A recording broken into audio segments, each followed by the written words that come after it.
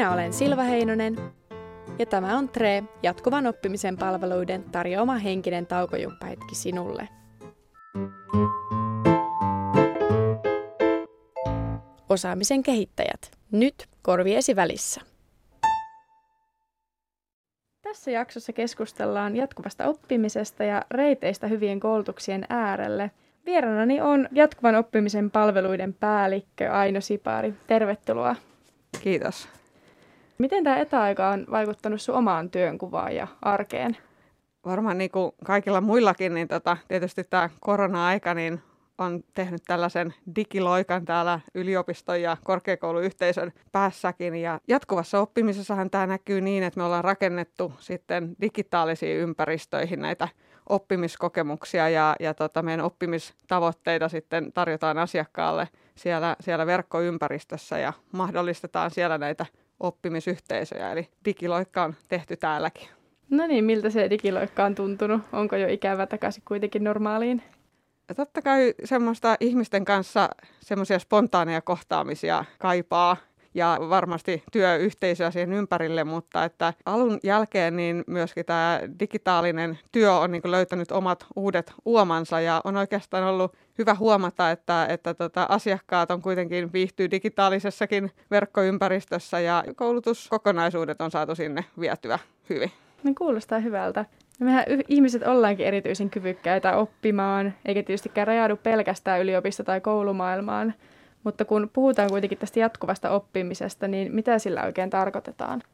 No, jatkuvalla oppimisella ajatellaan yleensä, että se on tämmöistä koko eliniän ja läpi työuran tapahtuvaa, joustavaa oppimista, erilaisia koulutusratkaisuja hyödyntäen, mutta myös ehkä arjen tilanteita. Ja jos ajatellaan tätä nykytyöelämää, niin sehän on muuttunut niin, että jos ajatellaan, että ennen oli ehkä se yksi tutkinto ja saatettiin olla pitkäänkin saman työnantajan palveluksessa, niin nykyään on monta uraa ja ehkä monta koulutustakin ja erilaisia koulutusten yhdistelmiä. Toimitaan tällaisilla rajapinnoilla ja omaa osaamista pitää sen työuran aikana sitten ehkä suunnata uudelleen ja etsiä uudenlaisia ratkaisuja ja osaamisyhdistelmiä. Ja kyllä mä ajattelen, että se on sellaista uteliaisuutta. Jatkuva oppiminen voi olla myös niin kuin asenne.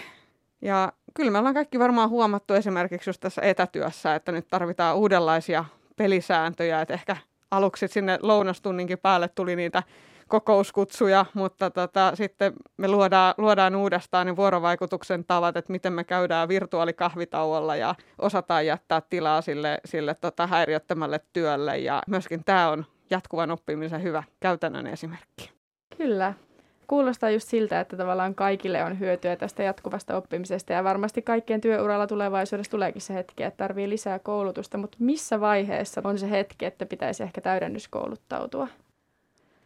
Itse ajattelen tätä jatkuvaa oppimista niin, että ehkä sieltä ei kannata sieltä koulutuspolulta koskaan poistua, vaan jos ajatellaan, että ole ikuinen opiskelija, sitä on pidetty ehkä vähän negatiivisenakin, että ei saa tutkintoa valmiiksi ja valmistu. Me toki kannustetaan valmistumaan täällä korkeakoulussa tekemään se tutkinto, se on erittäin hyvä perusta sille omalle ammattitaidolle, mutta kyllä ehkä katson asiaa niin, että kannattaa miettiä sitä omaa uraa ja jatkuvasti päivittää sitä osaamista. Eri uran vaiheessa tietysti ne tarpeet on erilaisia.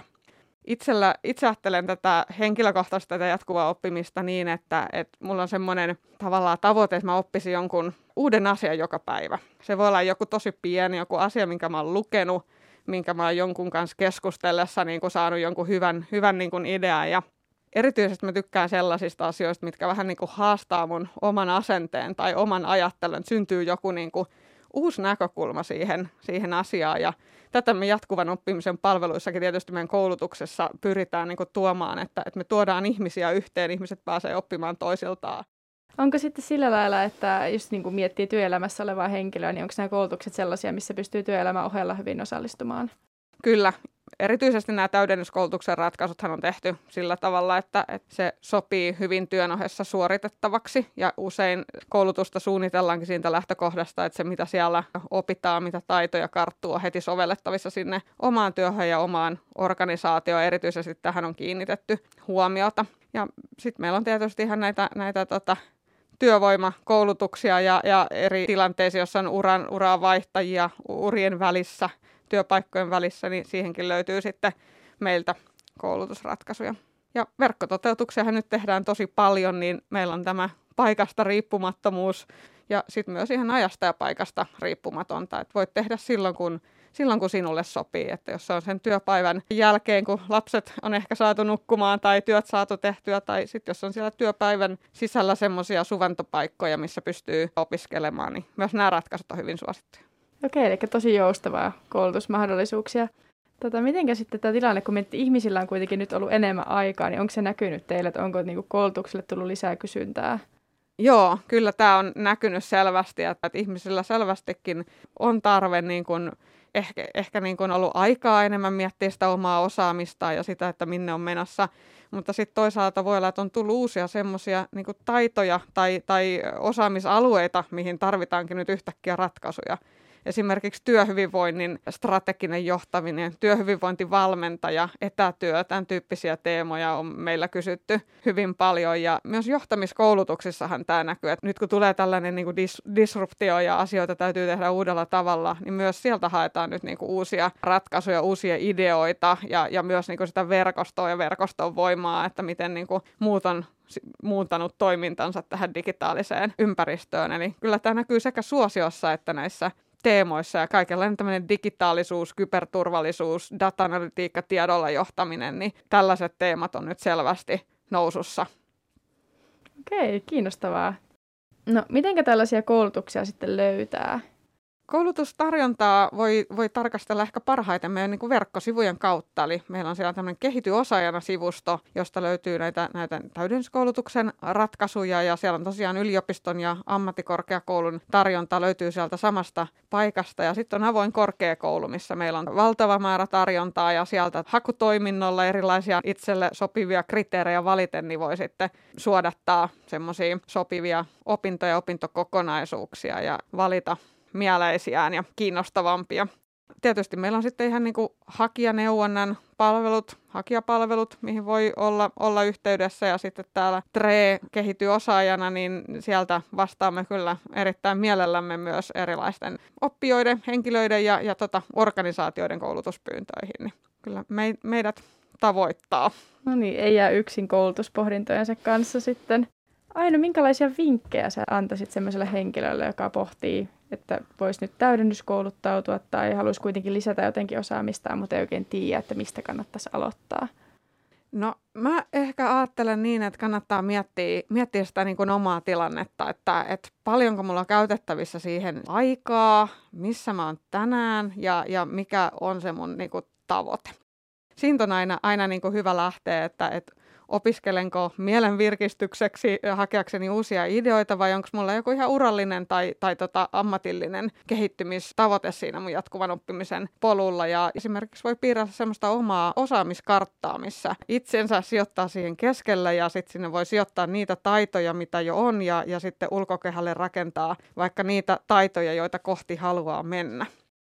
Kun ehkä on visualisoinut sen itselleen tai jollakin tavalla miettinyt läpi, niin se on ainakin yksi hyvä lähtökohta, niin kun, jos haluaa itse sitä asiaa pureskella. Sitten toki meillä on neuvontaa ja ohjausta, että jos on siitä teemasta joku ajatus tai haluaa kysellä, että mitä tältä alalta on, vastaus löytyy meiltä kyllä. Ja sitten meillä on ihan semmoinen EduCoach-palvelukin on, että jos haluaa sellaista valmennuksellista otetta ja tukea siihen oman osaamisen tunnistamiseen, sanottamiseen ja sen osaamiskartan niin kuin rakentamiseen, sekin löytyy tuolta Kehity osaajana verkkosivuilta, että jos sitä haluaa vilkasta. Ja kannattaa tosiaan sitä tarjontaa niin kuin selailla, että ehkä ensimmäinen ratkaisu ei olekaan aina se paras. Ja sitten kannattaa miettiä myös sitä niin kuin kokonaisuutta, että minkälaisista erilaisista taidoista ja tiedoista ja valmiuksista se oma jatkuvan oppimisen polku koostuu, että sitähän voi rakentaa vähän kuin palapeliä ja sieltä se kuva sitten lähtee muodostumaan. Ja aina yksi hyvä vinkki on sitten tietysti miettiä, että millä alalla toimii tai minne haluaa, että onko siellä semmoisia sopivia, onko omissa verkostoissa tai löytyisikö mentori tai jotain muita tahoja, joilta voi sitten kysellä ihan ihmiseltä, että hei, että mitä tietoja ja taitoja tällä alalla tarvitaan nyt ja mihin tämä ala on ehkä niin kuin menossa. Ja sieltä voi myös saada hyvää vinkkiä siihen oman polun suuntaamiseen. Ja tietysti aina täällä TRE jatkuvan oppimisen palveluissa ollaan halukkaita auttamaan jatkuvan oppimisen asioissa. Okei, kiitoksia vinkkeistä. Ei muuta kuin osaamiskarttoja piirtelemään. Kiitoksia paljon Aino, että pääsit paikalle. Kiitos.